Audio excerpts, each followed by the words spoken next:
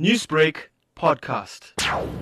The Lilizela Awards are actually held as the Oscars of the industry, initiative by the Department of National Tourism. They are here to recognize service excellence within the hospitality industry.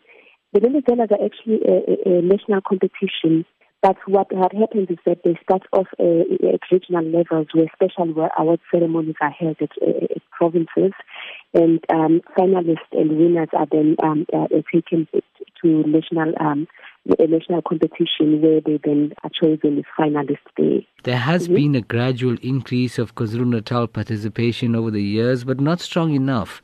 What is the reason for this? Last year we saw about 185 entries going into KwaZulu-Natal, and this year we're looking at increasing it to at least 200 and above. One of the key things is that I don't think that a lot of people are aware of the benefits they derive from entering this award. So as the tourism authority, what we are basically doing is we are encouraging a lot of the service providers and products within the province to actually enter this competition, because there's a lot that they can derive by entering. Just the recognition in terms of the service excellence that they get is enough to actually get a lot of people coming and staying within their facilities. What is your role in ensuring that emerging business and other tourism businesses get involved in this competition? Yeah, our role is to encourage emerging businesses to enter platforms such as this. They are quite beneficial to them.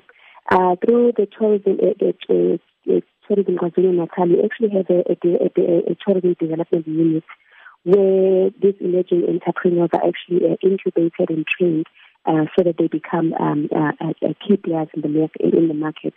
Again, through this program, we encourage them to ensure that they enter this competition, just so that they can then get the recognition they deserve within the market.